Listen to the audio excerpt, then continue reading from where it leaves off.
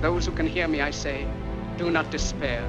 The misery that is now upon us is but the passing of greed, the bitterness of men who fear the way of human progress.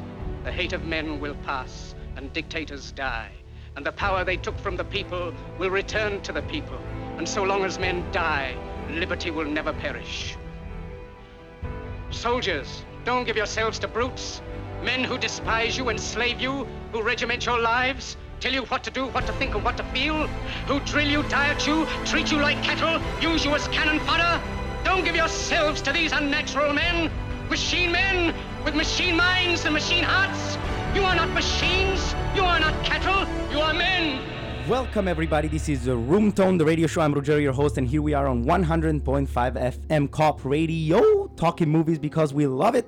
And here we are today with a little bit of a cold, but we are here talking movies. Everybody raise your hands because we have a little bit of a special guest today. So everybody raise your hands for Luvia Petersen. How are you doing, Luvia? I'm so good, and that introduction was amazing. I wish that clapping hands would happen every time someone says my name. We work on that. Work on that. All right. Well, thank you for joining us here at Room Tone Radio Show. Here we go, 33rd episode of Talking Movies here in Vancouver, downtown East Side. Let me ask you, for the people out there who don't know you, who are you? Who is Luvia Petersen? Well, I guess one could say I'm an actress. I'm a business owner. I'm a wife. I'm a daughter. I'm a friend. I'm an activist. I'm very passionate about everything that I do and everything I take on. And I guess, most importantly, I'm a human being flying on a planet in the middle of the universe.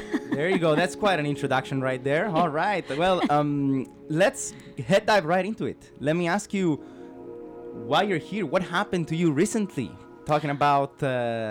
Yes. So Greenberg Fund. Yes. So, I mean, I've been an actress for 15 years, but most recently, I've wanted to get into directing. So I just found out that my team won the Greenberg Fund. So for indie filmmakers out there, this means I'm getting $32,000 to make a short film, a 10-minute narrative film. So I'm very excited about this. That's an incredible news, especially because it really shows there is a space for us as independent filmmakers, you know, and then there are people who are willing to support. So let's take another step back. You know, you said you're coming from acting, right? So what was the journey and what is the journey for you coming from acting and stepping into filmmaking? Right. So I guess I was about 25 when I went to acting school. And I haven't let go since. My heart was cracked open, and I knew that this was something that I wanted to pursue. Fast forward 10 years later, I got my first series regular on a TV series, and I've worked fairly regularly since then. So that's been my journey as an actor. And then as a director, that's happened probably in the last 2 to 3 years. I've realized that I have a passion to tell story in a different way. And so this is my evolution. I'll never stop acting. However, I want to be able to do both. And I think there's a lot of examples of people that do both. For sure. Is there anyone in particular that you're looking up to in the film industry? Oh, man. If my wife's listening right now, she totally knows the answer to this. So I'm a big Jodie Foster fan, actually. And then, of course, locally, you see actors like Amanda Tapping who've gotten into directing. So there's a lot of examples out there for filmmakers, or for actresses like me who want to get into the director's chair. Awesome. Thank you for sharing that, Luvia. Now, let's go back to that Greenberg Fund and how the process, how it all took place, and how did you even hear about that in the first place? Well, first of all, I've applied for quite a few grants, as most indie filmmakers do, and I was starting to believe that grants were like, made up stories, like fairies in the woods that no one knows where the unicorns are. So I was extremely grateful and surprised to receive the fund. I was approached by a writer in Vancouver. Her name's Hula Lander, and she has this great short film script, and she's got this great feature film script. And we knew mutual colleagues, and so she sat down with me and said, "What are your ideas?" So essentially, we had coffee, and I pitched her my vision. And I guess my vision really resonated with her. So she said, "You're the director I want for this application." we found a producer, an up-and-coming producer. Her name's Amanda Conkin. And the three of us put together a really tight package with the help of a mentor who's already produced a bunch of feature films, which is one of the requirements of the Harold Greenberg Fund. They want beginner filmmakers, but they want you under the guidance of an experienced filmmaker. So our experienced executive producer is Liz Levine. Right on. Yeah. So sounds like you really pitched them and brought them into your world with that idea. So what is that idea? Okay, great. So Happiness is the story of a man who's living his best life with the help of a happiness app, Oh, which he destroys once he finds out that the app is faulty. I see. Okay, this is a beautiful metaphor. You know, really, you can explore a lot about humanity, especially in 2019. Absolutely. What motivated you to tell this story? Well, what connected me to the story was the struggle between feeling worthy of our achievements and not worthy. And for my lead character, Max, he has everything, right? He's got a beautiful wife, a great job, and he's attained all these things using the app. The app tells him what decisions to make. When he finds out that the app is no more than, let's say, an 8-ball, you know that thing that you shake that gives you your fortune? Oh, yeah. He finds out that it's really nothing more than that. He starts to question everything he's achieved. And he starts to doubt it. Because down deep, he feels like he wasn't worthy of those achievements in the first place. And I really resonated with that. Same thing happened to me. When I booked my first series regular as an actress, I was like, oh, great, I'm super excited. Oh my God, do I deserve this? Interesting. And I feel that's a question that really pops up many times in life when in a city like Vancouver, you know, it's so dynamic and so bold. And you always ask yourself, is this what I desire and do I deserve it? And I feel like there is a reason why you're there, you know? If you are there, there is a reason why you're there. And I feel it's important to embrace that opportunity, that possibility, and really take it a step forward and bring your best. And I guess you did. You definitely did, because now it's been a long career for you in acting, and you've also worked into theater with your own shows. How about those? Oh, yeah. So a few years ago, some friends and I got together. They're all film and TV friends. And we thought, hey, we should do theater. Because this is what actors do, right? They do theater. So we took a crack at it. We produced and directed our own play called Almost Maine. And it sold out before opening night at the Cultch in East Van. And it was a wonderful experience. Nice. How do you see, where do you see that line that separates acting for theater and film and television? Right. We were talking about this earlier. And I mean, my experience was your focus level and the intensity level goes way up in theater, because you can't go, oh, you know what? I flubbed up that line. Can we take that again? Whereas there's a net in film and TV that kind of catches you. I mean, you have to get there eventually, but eventually can take a few takes. When you're on stage, opening night, that's it. So it's very liberating. It's like free falling. You know what I mean?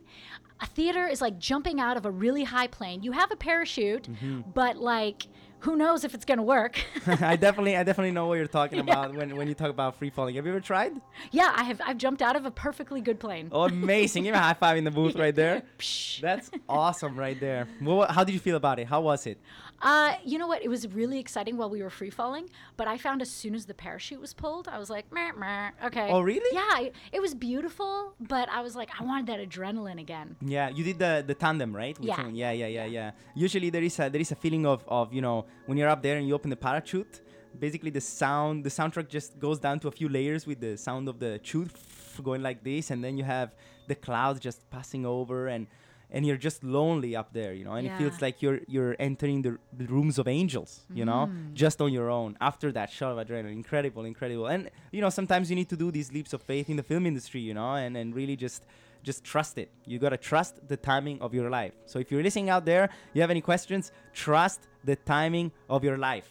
Awesome. There we go. I love that. It's film timing, and tempo, TV, music. Film and TV is a leap of faith. It really is. In yourself. Right? I feel like my lead character, Max, in my short film needs to like listen to this interview. This is the advice he needs to hear. Where do you see the message in Happiness in the short film that just got funded? Oh my gosh. I mean, what's really important to us is not to talk about whether technology is good or bad. right? We don't want to focus on the app being the antagonist. The true antagonist in this story is our protagonist. Max is his own worst enemy, and that's the message we want to portray. That's a really, really relevant concept right now for what's happening with technology as well. It's not necessarily, as you said, about technology, but technology definitely brings something different to the table that humanity is not used to probably yet. What's your take on the presence of technology and its impact that it has on what we desire? Look, technology is no different than anything else that's been introduced to society. Alcohol, drugs, we have these toys, if you will, that are introduced to society at different times, and some people can sample it and walk away. You notice you and I are not drinking vodka right now. We can, but we're not. We've chosen to show up and connect. There is definitely something so valuable, in the idea. Yeah. And that's the power of short films. The power of short films is in the idea, So I can see why really the Harold Greenberg Fund really wanted to support you, because the idea is really, really good and can be really relevant, for who we are right now. When are you going to start shooting it? Oh, well, they said you have to start shooting within 6 months of receiving the funds, and then they ask you to deliver the short film within a year. Oh, nice. And in our acceptance letter, that was one of the points they made, is that this film is very now. Like, it's a story to be told now. It's very relevant. Yeah. Yeah. Definitely, you can say it out loud. And you're also not only directing fiction short films, but you're also into documentaries. Is that correct? Yes. That's awesome. You got to tell us about that for sure. Okay, great. So I'm doing a documentary. Dun, dun, dun, dun. Can we do like sound effects? Let me take a look. You go. Okay. Let's do it. Ready? You ready? I'm doing documentary on witches.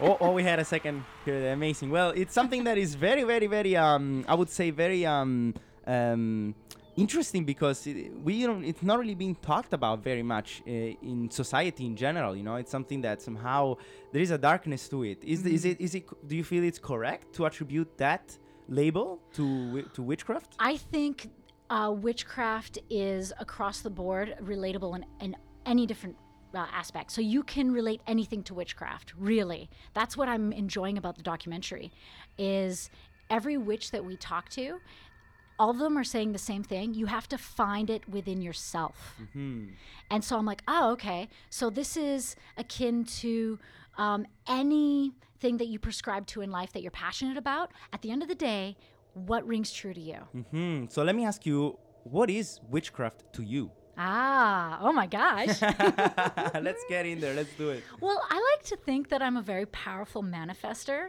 and in that form, I am a witch. And so for me, witchcraft is a little bit of meditation. It's believing in myself. It's exploring the shadowy parts of myself. This is a witchcraft term, shadow work. And also communing with nature. So all the elements. So when I'm gardening, I'm doing witchcraft. When I'm going for a hike, I'm doing a form of witchcraft. I'm taking in the trees. So I think a lot of people are witches and they don't even know it. Okay, this is a very interesting take, because there's been a lot of misconception, I feel, also on what witchcraft could mean. But again, as you mentioned, it's something so personal to the individuals, right? Yeah. And I wanted to ask you, how does the documentary approach the topic of witchcraft? Yeah, absolutely. So first I have to start by saying the documentary started because my wife decided to do a 12-part photo series about witches. Amazing. She wanted to normalize the way people see witches. So that's going to be at Liquid Amber Tattoo, October 2019. There will be a photo series on all these witches. I started listening to her talk to these witches, and I thought, oh my God, these conversations they're having are so relevant. I need to get a camera on these people. And that's how it started. So I roped in a friend of mine who's got all the camera gear and sound gear, and Derek Langer. Thank you, Derek. You're my angel. And we started putting a camera on these conversations. These witches are feminists, political activists, environmentalists, and they're all doing it through witchcraft.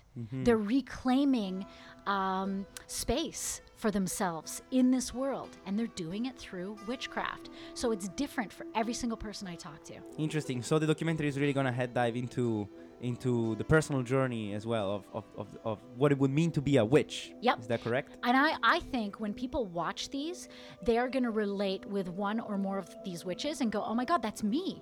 Maybe I'm a witch. Maybe I could get into witchcraft. It seems like an invitation in a way, extending an invitation and breaking a prejudice maybe in a way as well, and trying and reframe on what witchcraft is. Amazing. What's the name of the documentary? It's called Witches of Vancouver, Coming Out of the Broom Closet. We have an Instagram account that you can follow, so I don't know if you'll post those at the end. Yeah, we put all of those links in the description of the podcast. And that being said, when do you plan to release the documentary? Is there a specific deadline? There's no deadline, which is great because we're... You know what I'm talking about because you've done a documentary, right?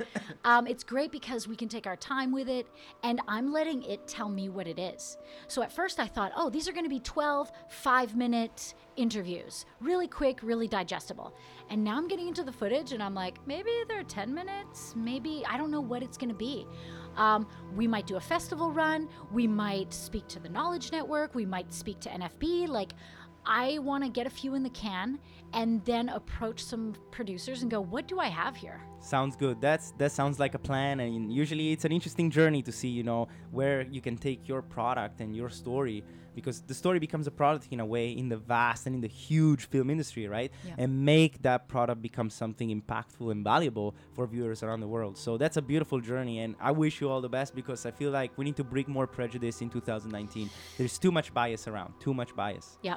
So you mentioned about the event in October at the tattoo shop. What's the story behind the tattoo shop? Yes. So 18 years ago, I started a tattoo studio with my business partner. And now it's right here. It's like we walked right by it on our way to the studio. Mm-hmm. It's in Gastown. And so we do tattoos. And recently, we've started developing the art gallery portion of our tattoo studio. So the last Friday of every month, we put down the tattoo machines, we push the beds aside, and we open to the public so they can come in and check out art that we have posted on our walls.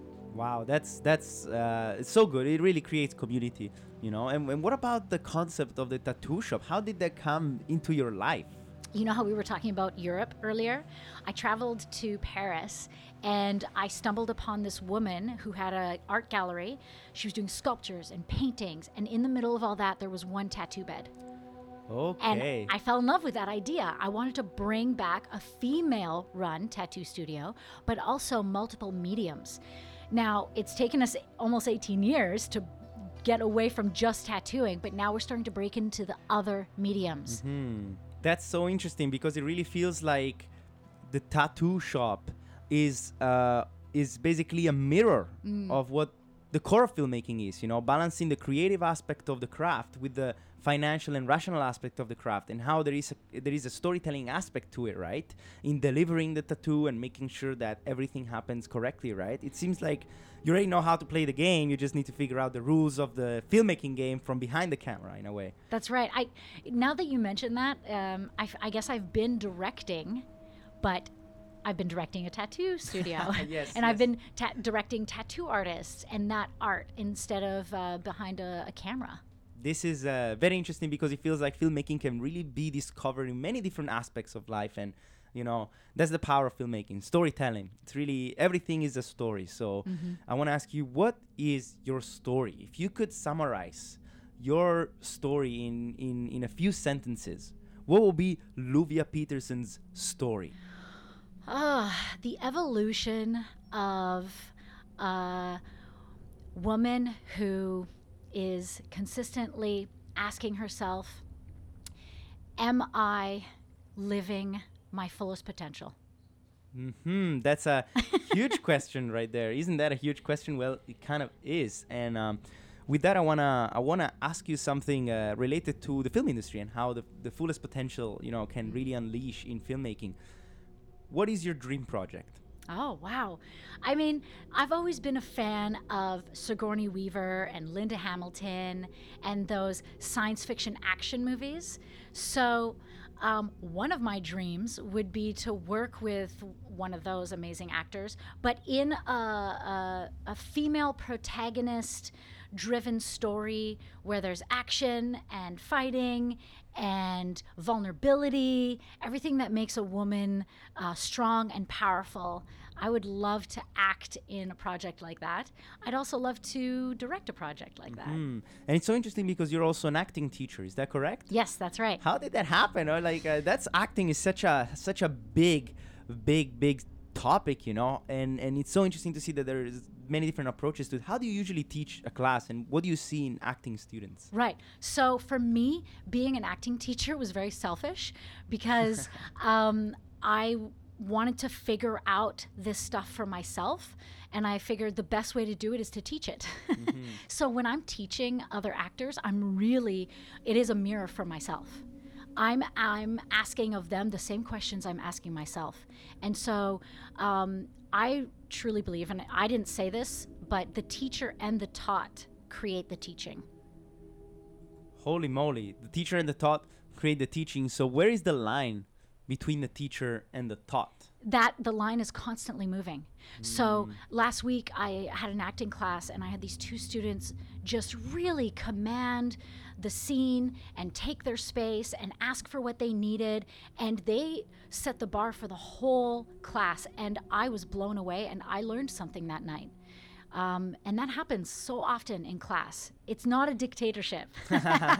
Well, that doesn't tend to be to good things. It doesn't lead to good things every time. So usually the collaboration is key, and it's good to see that collaboration can really bring to fruition so many beautiful things through the art of teaching, right? And that's through the art of teaching any subject. What would you teach if it wasn't acting? Oh, wow, cool. If he wasn't acting or witchcraft. I know what I would teach.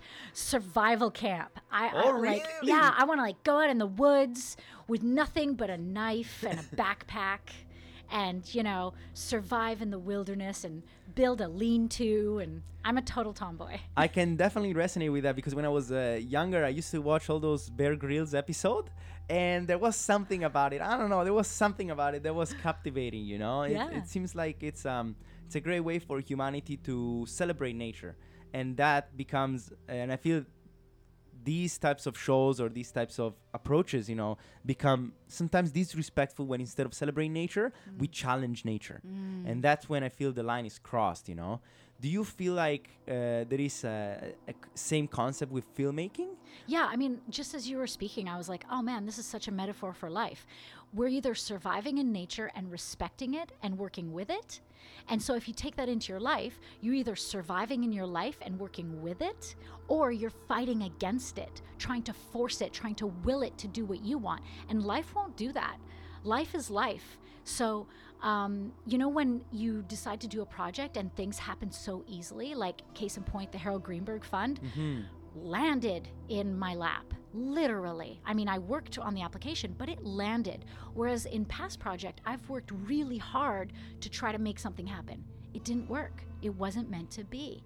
Exactly. That's a great point. There is a beautiful saying that really explores the concept of there's going to be food for the bird.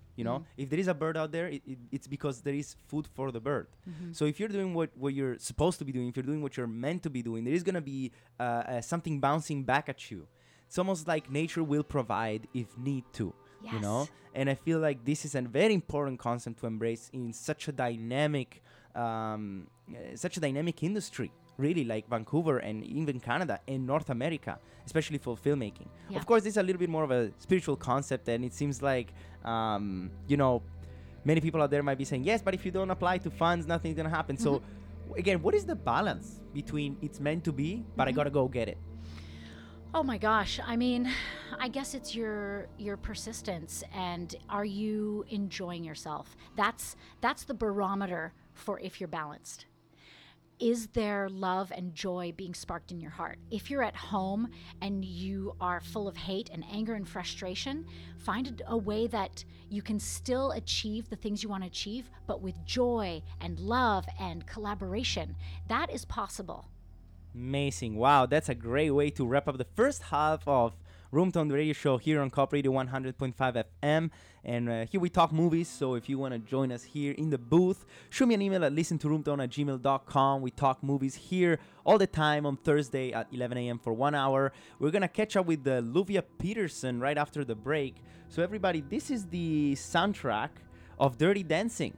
So before we get into Stay, why did you choose the soundtrack of Dirty Dancing? I am a total 80s nerd. Dirty Dancing was such an inspirational movie for me. I love everything about it. I want to share it with you. Amazing. So everybody, stay tuned. Just a little bit longer. Please, please, please, please tell me you're going to. Now your daddy don't mind, and your mommy don't mind. If we have another dance, yeah, just one more time.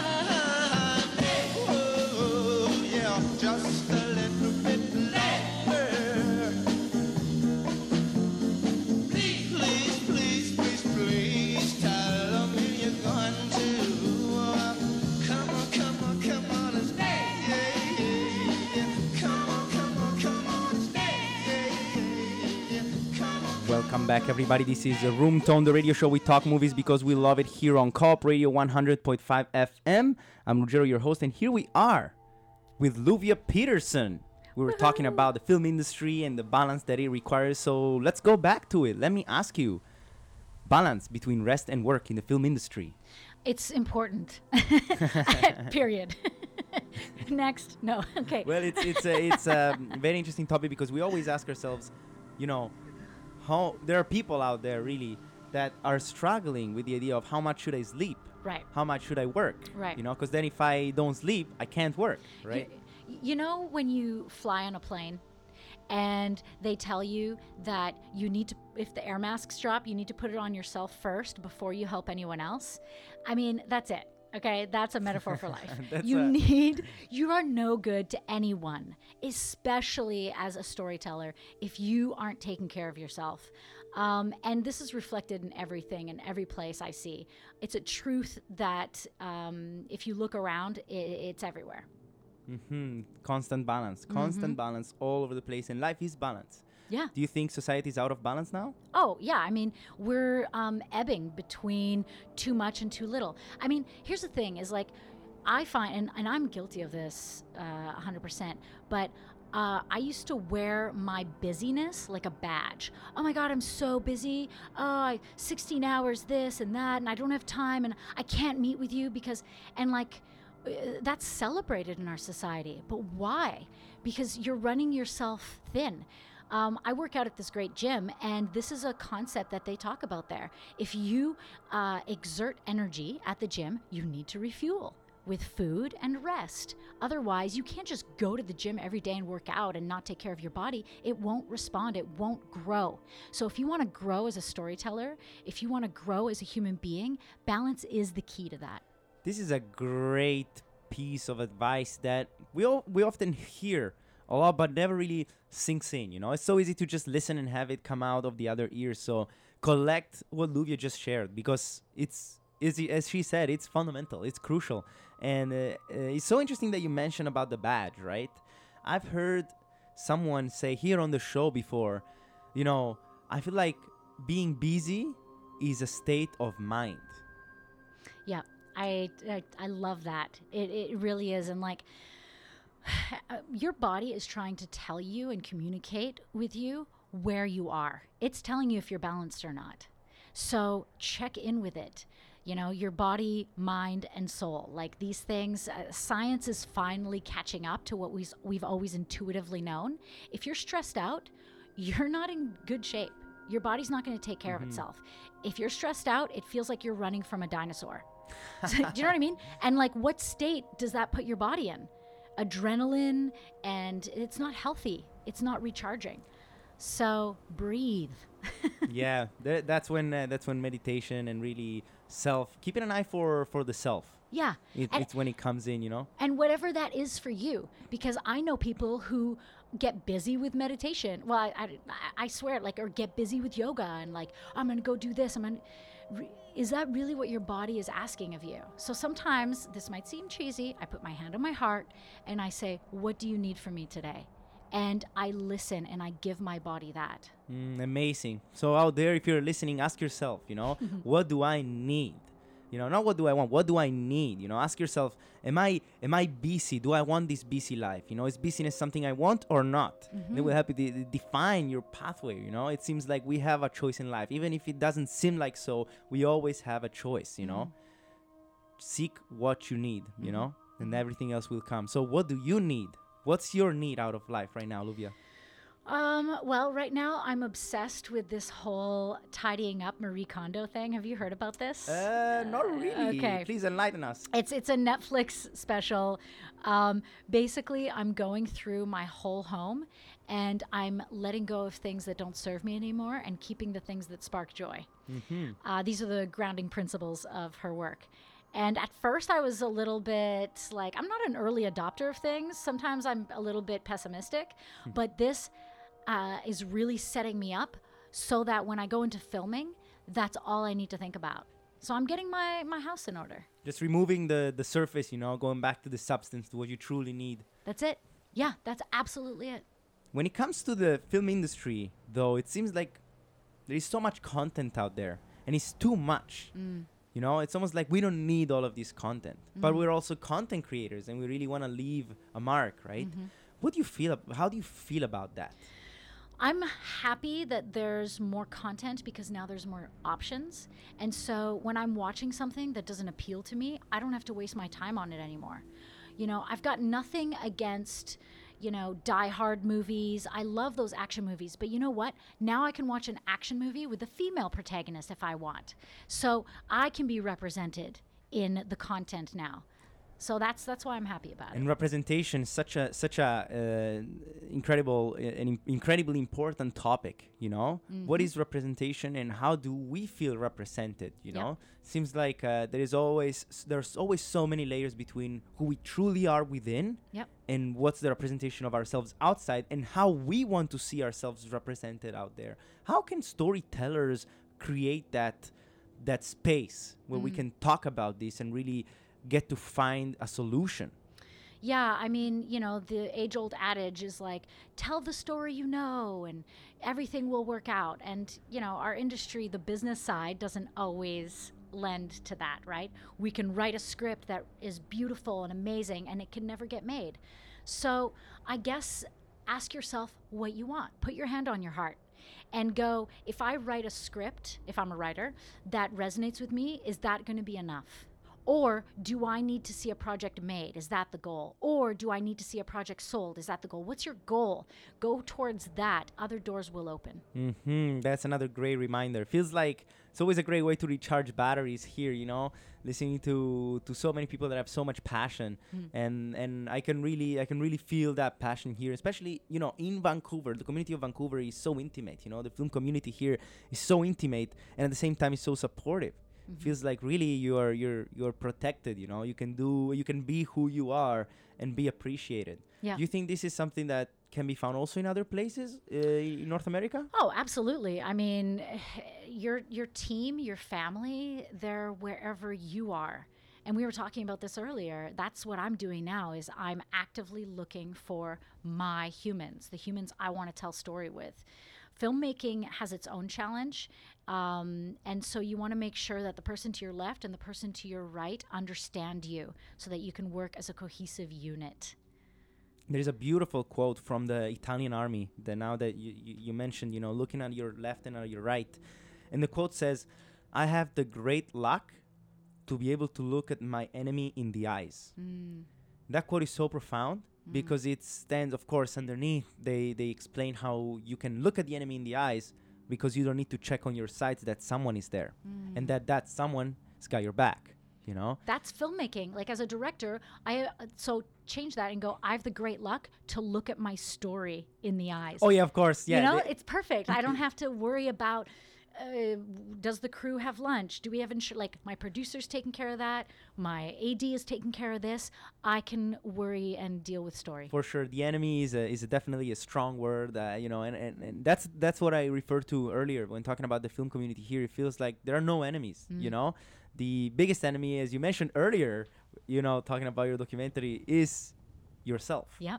And it's an interesting dance that you experience with yourself, you know, and how that manifests outside in your life is another big question. But, you know, life is interesting because of the questions, you know. Answers are boring, you know. All knowing begins with a question. So questions, rise, please. rise. Well, this is great. You know, we are approaching the end of the episode, and I'd love to get into the 1 minute pitch. Oh, yeah. Want to make it happen? Yeah, let's do it. Let's do it. All right. I'm going to hit that clock. Are you ready? I'm ready. Okay. So 1 minute pitch from Luvia Petersen. Let's do it. Okay, so I'm pitching Witches of Vancouver coming out of the broom closet. What's interesting about this documentary is we get to see witches as they are, human beings, not stereotypes. I'm interested in seeing all these different walks of life outside of their stereotypes, you know? So we've seen witches as these old women in the woods churning a cauldron, and maybe that's one aspect of witchcraft. But there's so many more layers. There's so many other keys on the piano to play, and we've only ever played a couple of keys that refer to witches. So Witches of Vancouver coming out of the broom closet is a story about witches. Amazing. Yeah, okay. There you go. Great timing that right ticking there. is freaky. It can be. As soon as I heard that ticking, I was like, oh my God, something's It going can to be. explode. I should have warned you about the ticking for sure. Well, thank you for sharing that. That was a really good pitch, you know, definitely exploring all aspects, you know, too much prejudice, as we said earlier, too much bias out there. Right on. And we have arrived to the Proust questionnaire. So Proust wrote down 35 questions, and we're going to pick 5 randomly to talk about life. And let's just go for it. Okay. Let's just head up in. Are you ready? I'm ready. Let's make it happen. All right. First question of the Proust questionnaire for Luvia Petersen. What do you consider the most overrated virtue? Oh my gosh. And when you say virtue, how would you define that?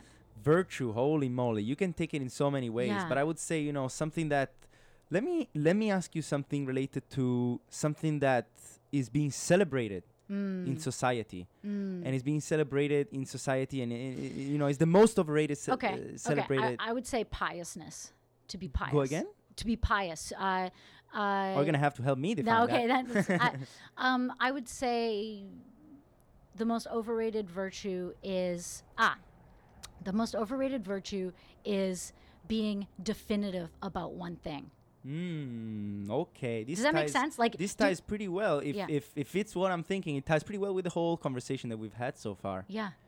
So essentially going, let's take religion. My God is the right God. You know what I mean? Anytime you stop being curious and you stop examining, you're like, that's it. This is just the way it is. It shuts you off. It disconnects you from other human beings. Interesting. All right. And that takes us to the second question of the Proust questionnaire. If you could change one thing about yourself, what would it be? My feeling that I'm not doing enough. Oh, Yeah. That's very. Sometimes I can resonate with that, you know, because there is so much happening around us, and we're getting bombarded with information, you know, Yeah. and it feels like we're not doing enough. Yeah, like what we talked about, balance, that is a new thing for me. I was that person that wore the badge on my shoulder and went, look at how busy I am. Aren't I great? Does this make me worthy? And what I've realized is I've got to put the air mask on myself before I help any passengers. I have to rest. I have to balance. So yeah, learning to let that go. Letting go is another big word, eh? That leads us to the third question of the Proust questionnaire. Very, very interesting questions here.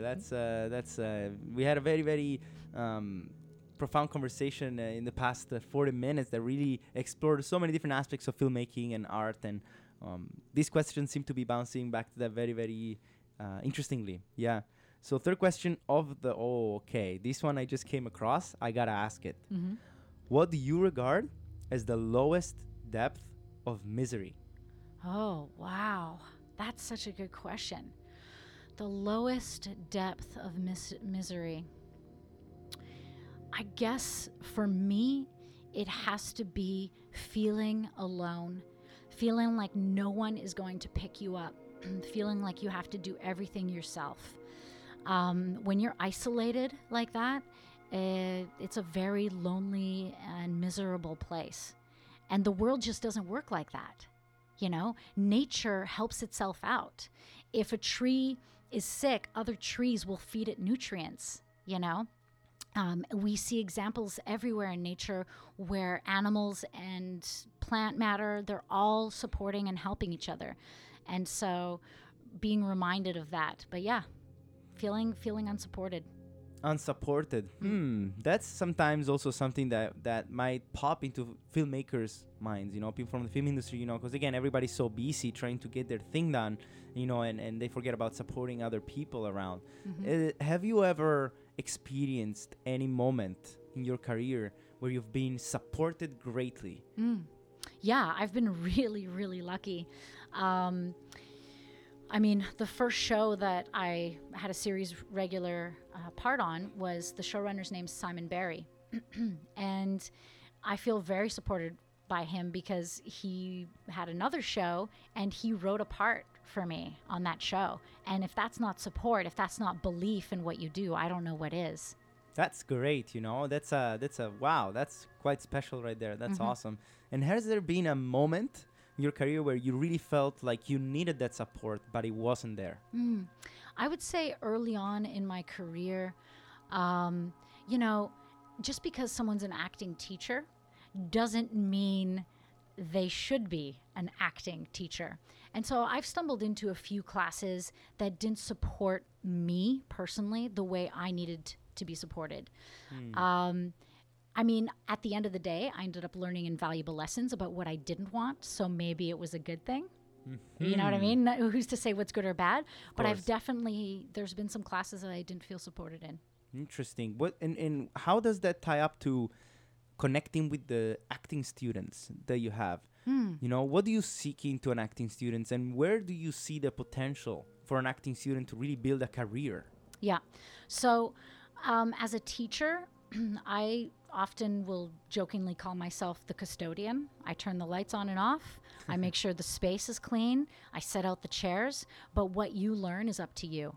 Because if I am some guru that's, you know, helping you get to certain places, but you don't know how to experience those things on your own, then I'm not teaching. I'm grabbing you by the arm and shoving you into something. There's been no growth. There's been no experience for the student. So they are their own teachers. And how do you define success in acting? You know, you look at students, you know, and it feels like many times acting's career is a lottery ticket, right? Yeah. How much of it is actually a lottery ticket and how much is actually about merit? I think success is personal. So it all depends on what your goals are. And, you know, my goal early on was to be a part of good storytelling. I didn't know where that was going to happen. I didn't know how that was going to happen. And for me, it's happened in indie films. It's happened on stage. It's happened when I've worked for free. That is my success, being a part of good storytelling. The monetary things, the big house, the pool, the celebrity status, those things are so empty. Superficial. Yeah. So for me, it's the difference of taking the stairs versus taking the elevator. The elevator can drop out at any time, but once you've climbed a step, you own that step. That's yours forever. No one can take it from you. That's really good anecdote right there. I really, really enjoyed it. That's awesome. Let's get into the third question of the Proust questionnaire. And this is also very interesting. Might actually be the fourth question of the Proust questionnaire. But anyways, I want to ask it. Yeah. Which historical figure do you most identify with? Oh my gosh, Joan of Arc. Ooh, okay. How come? And because I always tell my friends this. I love to lead people, but sometimes I lead them on blind faith, and I don't really know what the outcome is. I don't know where we're going, and the joke is too, like, I'll be in a city I don't know at all, and I'll be at the front of the pack. We're going out for dinner, let's say. I'll be leading, and then I'll stop and go, oh, by the way, I don't know where I'm going. But yeah, in all aspects, I think that's partly why I love directing as well. I love leading. I don't necessarily know where we're going to end up, but follow me.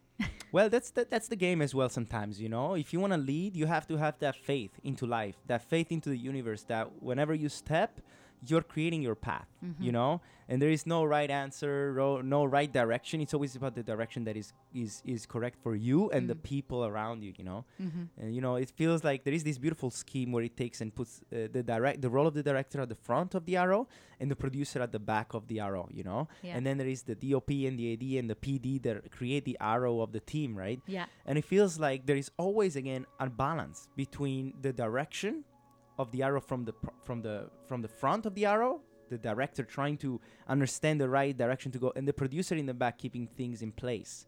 Do you consider yourself more of a director or a producer? Oh, definitely a director. I'm good at producing because I'm good at organizing. I have an A-type personality. However, that's not where my joy lives. I see. This interests me because it goes back to the theater show that you yourself produced and directed a couple of years ago. Is that right? That's right, yeah. So the whole team of us, we self-produced, really. And we all took, it's 10 short scenes, so we all directed all different scenes. I had no idea how difficult theater was going to be, but that's what I love about life. Sometimes ignorance is such a gift.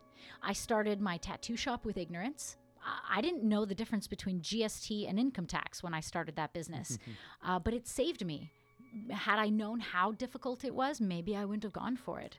This is another great concept, like filled with beautiful life bites. This episode is very, very, very color, very saturated because many things I resonate with. And I feel like ignorance sometimes is a gift, and at the same time, I feel ignorance cannot be an excuse, And if you look at what's happening in the accessibility that we have nowadays, ignorance cannot be an excuse as well. And that's about balance again, right? How do you feel about that? Yeah, well, it's for me, surrounding myself with diverse people is the solution to that.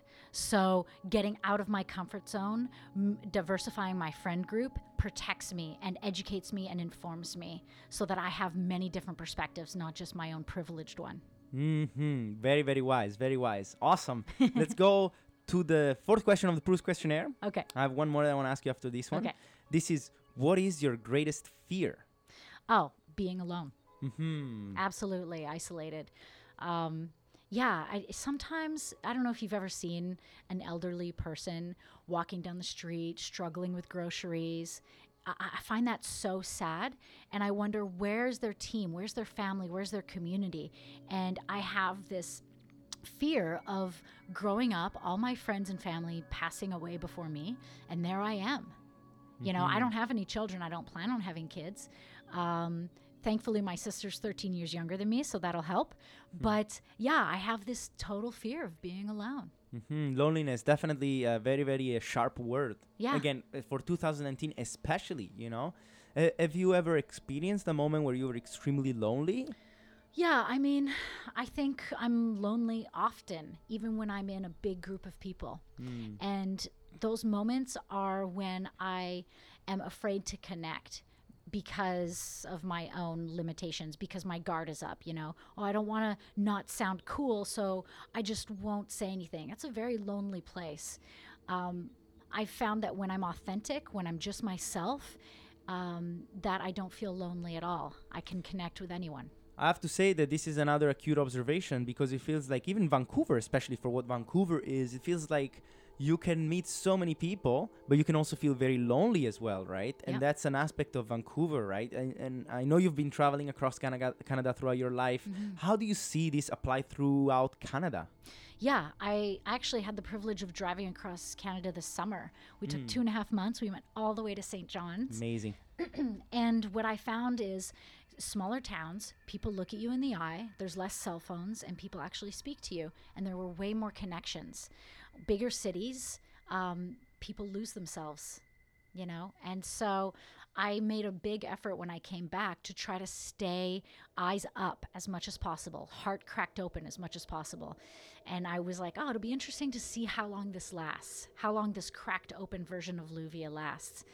I think it's still there a little bit, not as much as it was when we first got back, but it's so easy to get lost back in and become an introvert again. It's interesting that you mentioned becoming an introvert. Do you feel we are born introvert or extrovert, or we fade in and out? Oh, I mean, look, no 2-year-old child is an introvert. Like, you know, mostly, like, check out any 2-year-old.